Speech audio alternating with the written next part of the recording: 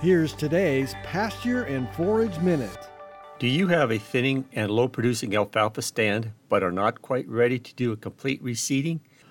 These stands can be rejuvenated by interseeding grasses to increase hay production in subsequent years or to convert them to pasture. Most alfalfa fields start to lose stand and production potential after cutting hay for several years. Orchard grass is the grass most commonly interseeded into alfalfa, but other grasses like endophyte-free tall fescue, smooth or meadowbrome, festuloleum, and wheatgrasses can also be used.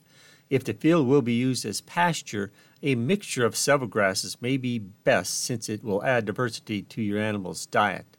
Whether irrigated or dryland, interseeding after a mid-August to early September hay harvest can be excellent timing.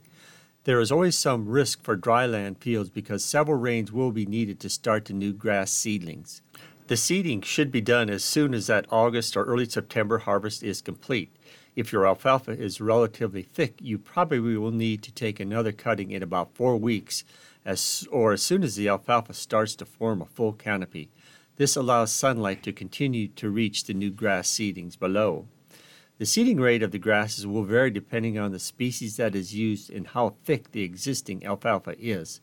With orchard grass, for example, as little as 3 pounds per acre might be adequate in a relatively thick alfalfa stand, or up to 6 pounds per acre in a very thin alfalfa stand. Next spring, you'll need to judge how well established the new grasses have become. If they seem a little weak, cut hay early to open the canopy for better light penetration.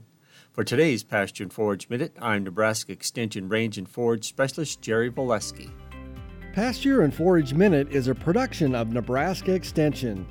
For more information on how your university is serving Nebraskans, go to extension.unl.edu.